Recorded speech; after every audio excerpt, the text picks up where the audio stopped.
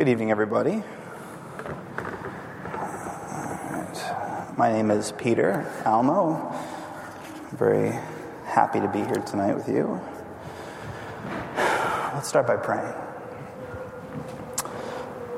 Lord, thank you for this opportunity that we have here tonight, the freedom that we have in this country, Lord, to come and to worship you and to praise you and to hear your word preached. Please be with me tonight, Father, as we look at your word. Let it be mightily applied to the hearts that are here, that it would enliven them and encourage them to live a life devoted to you, Lord, in service of you. And I'd like to echo the prayer we heard earlier of those horrific events that happened last night. Lord, please be with the people, the victims, their families. I pray these things in Jesus' name. So the other day, I was walking through part of the Yale campus, and I was really struck by the sheer beauty of the university. Mick knows what we're talking about. We were near there together. And I must admit, as an adolescent, I used to imagine that perhaps I would end up at a place like that, walking those hallowed ivy halls of one of those great bastions of thinking as a future master of the universe. I know that Greg can relate to that, and Matt. But alas, as youthful exuberance and passion for recreation left little of the sober discipline required to ascend the ivory tower, perhaps I saved myself from a string of demoralizing defeats. It is common knowledge that Yale, like other Ivy League schools, has an incredibly selective process, resulting in a staggeringly low acceptance rate. In 2014, hovering just above 6%. For you English majors like me, not very good at math, that means Yale rejected roughly 94% of their applicant pool. The interesting facts among that statistic lie not in the 6% accepted, no. There is a story to tell there, but rather in the 94% rejected, and more specifically, the quality, the staggering quality of that 94% rejected. And by the way, that year, Yale had 31,000 applicants. So that 94% represents roughly 29,000 people. Half of those people had near or perfect GPAs, standardized test scores, recommendations, extracurriculars, you name it. And it still wasn't enough. In fact, one former Yale admissions officer wrote, "In the last 15 to 20 years, Yale's applicant pool has gone from hyper-competitive to a Darwinian dystopia so cutthroat you'd feel guilty even simulating it on a computer, just in case the simulations had emotions." For the 6% accepted, their stories are too varied and impressive to fully enumerate here. 17-year-old published poets, bassoon prodigies, young Latina from the South Bronx who founded her own nonprofit, bringing minorities together. Indeed, it was one admissions counselor who mused that the Yale acceptance letter was far more impressive than the diploma. A curious proposition to consider as I approached the destination on my walk that day, our very own Trinity Baptist Church. I couldn't escape the irony of a church like ours lying on the doorstep of an institution like that. I imagine our Yale members suffer from some sort of whiplash when you consider the stark contrast between Yale's acceptance rate and our own. Just consider the invitation of the evangelical church today. "Come to me, all who labor and are heavy laden, and I will give you rest. Take my yoke upon you and learn from me, for I am gentle and lowly in heart, and you will find rest for your souls. For my yoke is easy and my burden is light." Matthew 11. "For God so loved the world that he gave his only begotten Son, that whoever believes in him should not perish but have eternal life." John 3. "Even the righteousness of God through faith in Jesus Christ for all those who believe, for there is no distinction." Romans 3. "For by grace you have been saved through faith, and that not of yourselves, it is the gift of God." Ephesians 2.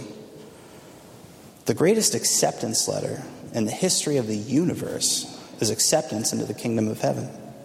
An acceptance purchased with a simple, childlike faith in Jesus, the Messiah. that we should stand here in this place, children of an adoption into God's own family, co-heirs and co-rulers with Christ, while mere steps away, men and women toil for an acceptance they may well have rightly earned, but will never receive, is an irony worthy of Aristotle. And it is that stark dichotomy that brings us square with our sermon text this evening, which is Luke chapter 13, verses 22 to 35. You can read along with me. Luke chapter 13, starting in verse 22. And he went through the cities and villages, teaching and journeying toward Jerusalem. Then one said to him, Lord, are there few who are saved? And he said to them, strive to enter through the narrow door, for many, I say to you, will seek to enter and will not be able.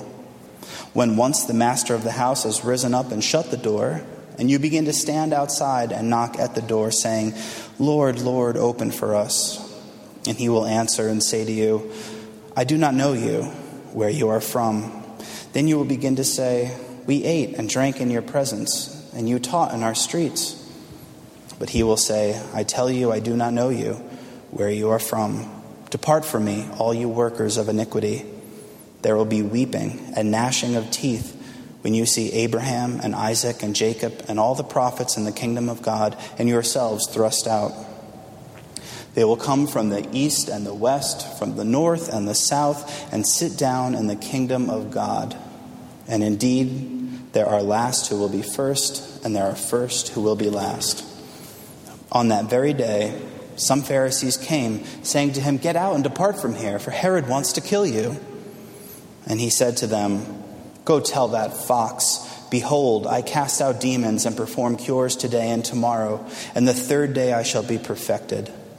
Nevertheless, I must journey today, tomorrow, and the day following, for it cannot be that a prophet should perish outside of Jerusalem. O Jerusalem, Jerusalem, the one who kills the prophets and stones those who are sent to her. How often I wanted to gather your children together as a hen gathers her brood under her wings, but you were not willing. See, your house is left to you desolate. And assuredly, I say to you, you shall not see me until the time comes when you say, blessed is he who comes in the name of the Lord. My sermon tonight is going to explore 3 points. First is the gate narrow, and how hard do we need to strive? Second, what are the consequences for not striving for the narrow door? And third, what is promised to those who persevere? Let's start by looking again at the beginning of verse 23. Lord, are there few who are saved? It almost sounds like a weary Yale applicant pleading with her admissions-based better. How should one answer such a question? How could I answer that question tonight? Should I say, well, yes, of course. Most will be saved. God is love, after all. Just look at John 3:16, or consider 2 Peter 3:9. The Lord is not slow to fulfill his promise, as some count slowness, but is patient toward you, not wishing that any should perish, but that all should reach repentance. That sounds pretty darn good. I'd probably get great focus group feedback on that approach. Or I could give the good Reformed answer. God's elect was established before creation through the grace of the Father. Are there few who are saved? Well, that's a silly question. The exact perfect number of people will be saved. God's foreknown elect. You should know that that's secretly the answer that I like, but it tends to rub people the wrong way. So no, I think for tonight and for every night, we should let Jesus himself answer the question by looking at his response in the next verse of our sermon text, verse 24. Strive to enter through the narrow door, for many, I say to you, will seek to enter and will not be able. Those are sobering words. But what do we make of it? It just seems incongruous with our current strand and brand of evangelicalism, doesn't it? It kind of makes heaven seem like Yale, making God, I guess, the Yale admissions board, which is just a terrifying thought.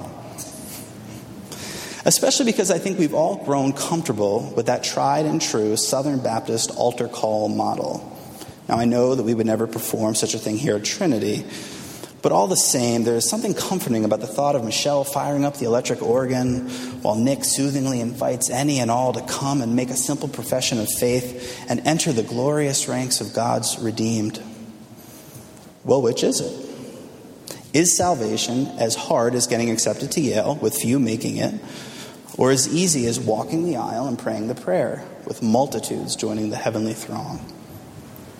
I think one simple truth that I can bumble my way through tonight is that salvation is as simple as walking the aisle and professing faith in Jesus as Lord and Savior.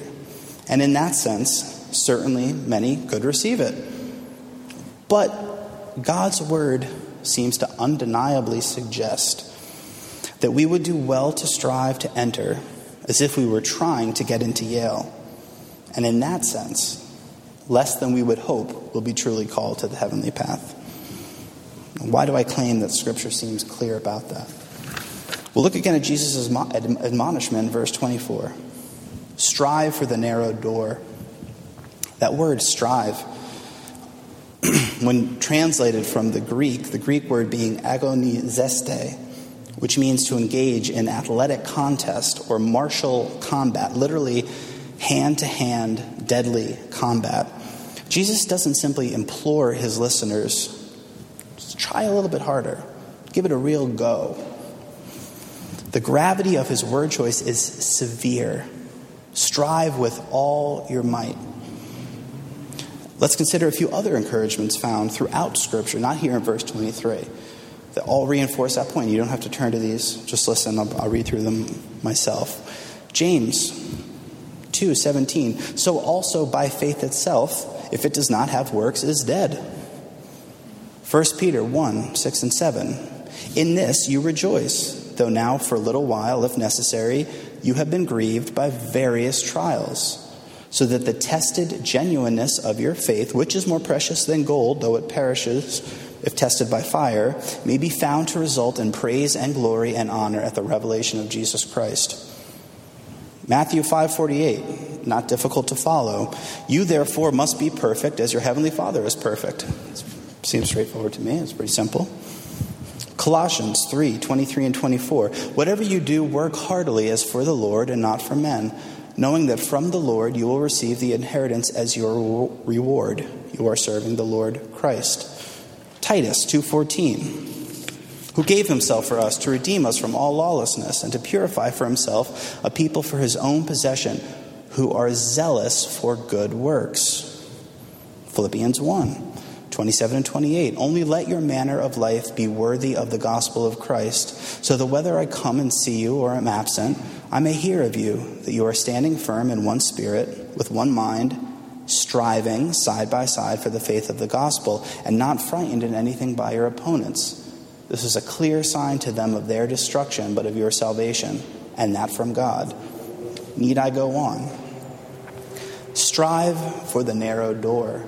Work heartily. Your faith, which is more precious than gold, is tested with fire. Be zealous for good works. Be perfect, proclaims the Gospel of Matthew. Be perfect. I hear Yale calling. So is the gate narrow? Yes, it is. Or the door, rather. Must you strive to enter through the narrow door? Yes, you have to, with all your heart, soul, strength, and mind, if you are to follow Jesus tonight. Striving for the narrow door is part of that. And now it's time to ask ourselves, well, what does that look like today? How are we to strive? And I think that this is practical. And the really good thing is that we all are really bad at these things. So you only can go up from here. Pray more. How's everyone's prayer life tonight? Seek quiet time with the Lord regularly. Just commit to daily prayer, even if it's only 5 minutes a day. Read your Bible. How about your devotions? You want to draw nearer to God? Pray to Him and be in His Word regularly. Commit to a personal devotion and strive to commit to a second devotion with a loved one or with a friend, a coworker. Be in God's Word. You could start tithing. It's a touchy subject, I know. Don't concern yourself with percentages, 10%, 20%. At its heart, tithing is simply giving back to the Lord sacrificially. If you're only giving the comfortable amount or nothing at all, commit to giving just a little more. Strive to sacrifice for the Lord in your giving. You could join a small group if you haven't already. Start fellowshipping with brothers and sisters, edifying the body. The beautiful thing about a small group is that it kills lots of birds with one stone. You'll regularly have time of looking at the Word. You have a time of prayer and a time of encouragement and fellowship. Give of your time. Become a servant.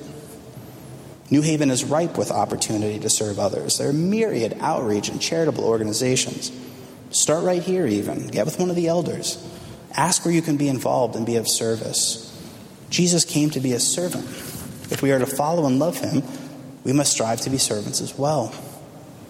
Finally, confess your sins. This is something too few of us are comfortable with. I'm not comfortable with this. Perhaps it's too Catholic or it's too Puritan. Maybe it's just too biblical for us to be comfortable with it.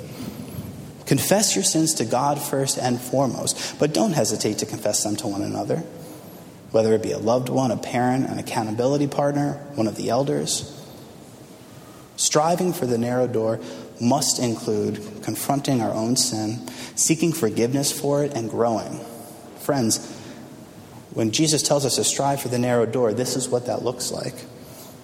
Is the door narrow? Yes, it is. Because the maw of sin is eternally wide. Must we strive? We must. And now let's consider our second point.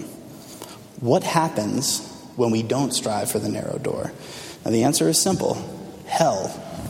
Dun, dun, dun. End of point. Moving on. I know we hate this. The politically correct phrase, of course, is eternal separation from God. Now, I can assure you that that is no less harrowing than just hell. Look back at our sermon text, if you will, directly after Jesus' exhortation in verse 23 to strive for the narrow door. This is verse 24. Strive to enter through the narrow door, for many, I say to you, will seek to enter and will not be able. When once the master of the house has risen up and shut the door, and you begin to stand outside and knock at the door, saying, Lord, Lord, open for us, and he will answer and say to you, I do not know where you are from. Then you will begin to say, we ate and drank in your presence, and you taught in our streets. But he will say, I tell you, I do not know you, where you are from. Depart from me, all you workers of iniquity.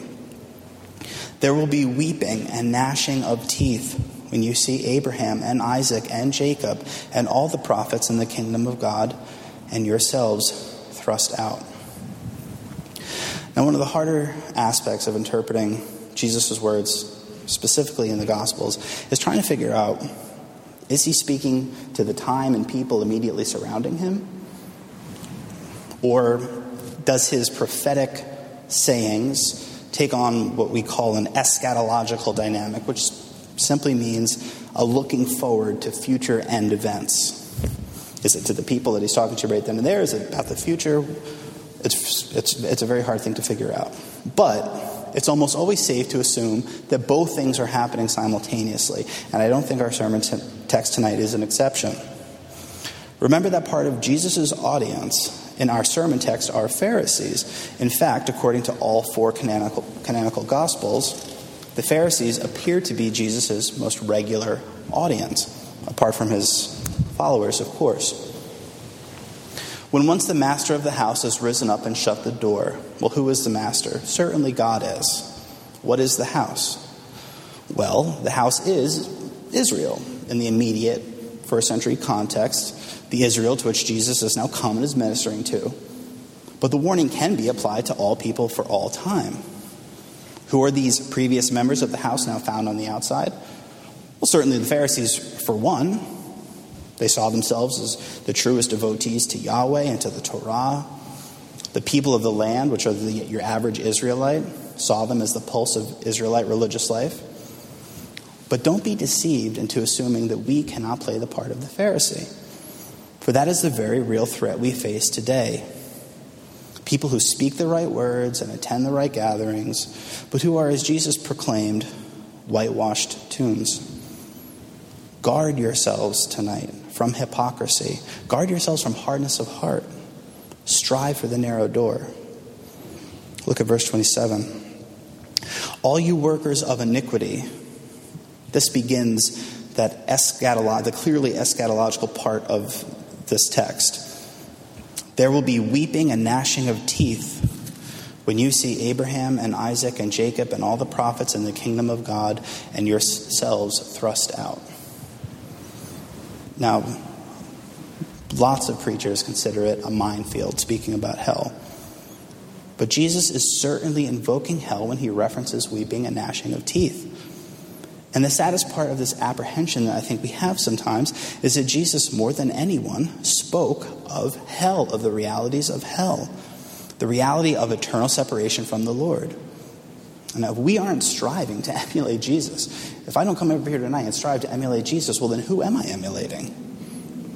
Salvation comes through faith and faith alone. But the only response to salvation, to putting off the old man and putting on the new, to discarding old wineskins for clean new ones, according to Paul, John, Peter, and Jesus, our response to that salvation is an earnest and persevering striving for the narrow door, striving to increase in both faith and works. And it is wholly appropriate for me and for you, within self-examination, when faced with a self that has professed faith but has not put off the old man, is hardened of heart, and cannot strive for the narrow door, to question that faith that we thought we had in the first place. Because the consequence is not a slap on the wrist. The consequence is darkness, and it's a darkness without end. Be convicted about that. Be convicted about your lack of faith tonight. Be convicted about your hardness of heart. Be convicted about your abysmal prayer life, your abysmal devotional life. Be sorrowful about your lack of good works, of your apprehension at giving more during the offering, at your stamina and resoluteness for concocting reason after reason for not serving. Weep and cry out for your inability to strive for the narrow door. If the consequence for not striving for the narrow door isn't hell, well, what in the world are we striving against? You know, Paul famously said, 1 Corinthians, if Jesus has not been resurrected, then our faith is in vain and we are of all men most pitied. Well, I say to you tonight, if there is no weeping and gnashing of teeth, then your striving is also in vain. What is the consequence tonight for not striving for the narrow door? Eternal separation from the Father, hell. Strive for that narrow door. And now that we've delved deeply into that unsavory subject, I think that it's appropriate that we look upward and enthusiastically toward that third and final point. What is promised to those who persevere? What is promised to those who strive for the narrow door? Start in verse 29, please. They will come from the east and the west, from the north and the south, and sit down in the kingdom of God. And indeed, there are last who will be first, and there are first who will be last. On that very day, some Pharisees came, saying to him, "Get out and depart from here, for Herod wants to kill you." And he said to them, "Go tell that fox, behold, I cast out demons and perform cures today and tomorrow, and the third day I shall be perfected." By verse 29, Jesus is purely speaking now to what is going to happen. He's looking to the future. That they will come from all corners of the earth to sit and eat in the kingdom of God. That's the church. That's all of us. We're made up from all nations. And we're going to recline at the feast of the Lamb at the consummation of Jesus' return. We're looking forward to Jesus' return. And Jesus is talking about that here. It's a fully forward-looking prophecy. And it's a prophecy buttressed by both ends of redemptive history. First, Abraham is promised that through his seed, Jesus, all the nations of the earth will be blessed. That's the east, the west, the north, and the south. Now, I will ask you to turn one time to a different verse here. This is Revelation chapter 19. This is the other end of that redemptive history. Revelation chapter 19, verses 6 through 9. When I heard what seemed to be the voice of a great multitude, like the roar of many waters, and like the sound of mighty peals of thunder, crying out, Hallelujah! For the Lord our God, the Almighty, reigns. Let us rejoice and exult and give him the glory. For the marriage of the Lamb has come, and his bride has made herself ready. It was granted her, and this is where we should be focusing, it was granted her to clothe herself with fine linen, bright and pure. For the fine linen is what? Is the righteous deeds of the saints. And the angel said to me, Write this, Blessed are those who are invited to the marriage supper of the Lamb. And he said to me, These are the true words of God, the righteous deeds of the saints. The righteous deeds of the saints, the striving for the narrow door of the saints, is the garment adorning the bride of Christ. Well, that's who we are, friends. We are the bride of Christ. What is promised to those who persevere? It's to sit at the marriage supper of the Lamb in the new heavens and the new earth, adorned with fine linen, adorned with our striving for the narrow door, as the bride of Christ, to be made one with Christ forever. Can there be anything more glorious? And this feast will represent, it will be, not just represent, a radical unbraiding of the earthly norms, which are the shackles of sin. Look at Jesus' words. This is back in Luke 13, our sermon text. Verse 30. Indeed, the last will be first, and the first will be last. We're told all the time to strive for things. And it's not the narrow door. We're told to strive for an end to war, an end to hunger, an end to suffering. Strive to overcome racism. Strive for social justice. Strive to make the world a better place. In fact, it's Yale and similar institutions who are leading the call for these things. But friends, can we not see the truth together tonight? Strive for the narrow door. Strive for the righteousness we will wear like fine linen. Because by doing so, we will be present at the end of war, the end of hunger, the end of suffering, the end of racism, perfect justice, where the last will be first and the first will be last. The new heavens and the new earth, the marriage supper of the Lamb. Why do we persevere? Why do we strive for the narrow door? For these things. And if you still are holding out doubt, if you still feel like, maybe I just don't want to strive for that narrow door. I'm comfortable with where I'm at. Look with me at Jesus' words in verse 32.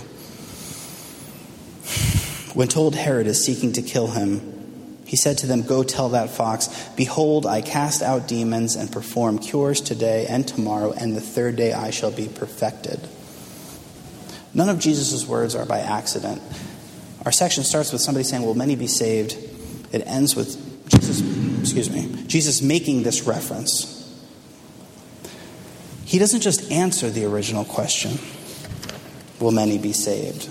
He doesn't answer it like a Stoic with a philosophical exhortation. Work hard, try to be a good person. No. He implores you to strive for the narrow door. He explains to you what's at stake when you don't. He paints for you a picture of what it will be like when you do. And finally, in verse 32, he guarantees that promise with the seal of his own blood. Behold, I cast out demons, I perform cures. He certainly could have added to that, I tame creation and feed the hungry. I perform wonders to show you what sin has done to my creation and what I plan to do about it. I show you how things are supposed to be. And on the third day, I shall be perfected. Like all biblical truths, if they aren't rooted firmly in the reality of the resurrection, then they're not a biblical truth. And striving for the narrow door is no exception. Jesus is, of course, predicting here his passion of being raised to new and glorified life after his crucifixion, what Paul rightly calls our first fruits. For God so loved the world that he would leave nothing to chance. He so loved the world that he would not leave his elect to languish and labor under the weight of their own sinful natures. He so loved the world that he gave his only begotten Son to suffer and die and be raised to new life, so that your striving for the narrow door cannot be in vain. It can't be in vain. It won't be in vain. And how do you know that? Well, you can find comfort in the words of the Apostle Paul when he's writing to his church that he founded in Ephesus, pleading with them to strive for the narrow door. This is in Ephesians 2. You don't have to turn there. I'll read it. Ephesians 2, first verse. And you were dead in the trespasses and sins in which you once walked, following the course of this world, following the prince of the power of the air, the spirit that is now at work in the sons of disobedience, among whom we all once lived in the passions of our flesh, carrying out the desires of the body and the mind, and were by nature children of wrath, like the rest of mankind. But God, being rich in mercy, because of the great love with which he loved us, even when we were dead in our trespasses, made us alive together with Christ. By grace you have been saved, and raised up with him, and seated us with him in the heavenly places in Christ Jesus, so that in the coming ages he might show the immeasurable riches of his grace in kindness towards us in Christ Jesus. For by grace you have been saved through faith. And this is not your own doing. It is the gift of God, not a result of works, so that no one may boast. For we are his workmanship, created in Christ Jesus for good works, which God prepared beforehand that we should walk in them.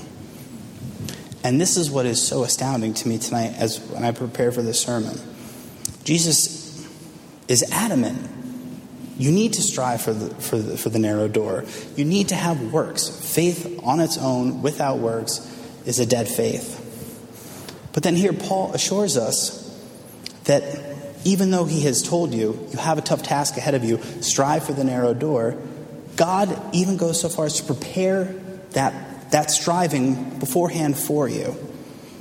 If you still lack sufficient encouragement to strive for the narrow door, I can think of no better truth than what we find here in Ephesians 2, verse 10. Created in Christ Jesus for good works. Created in Christ Jesus to strive for the narrow door. If you believe in Jesus tonight, you know that you have now been created to strive for the narrow door. And God has prepared beforehand that process for you, that you should walk in them. It confounds the mind, but it rouses the soul. Does God implore you to strive for the narrow door? Absolutely. And like a loving and merciful Father, he even prepares the path for us ahead of time. He tills the soil. He breaks the ice. He gets the lid on the pickle jar loose. God loves you so much. He's so invested in your sanctification and future union with him that he will not see you fail. My yoke is easy and my burden is light. God is true to his word. Strive for the narrow door. Let's pray together.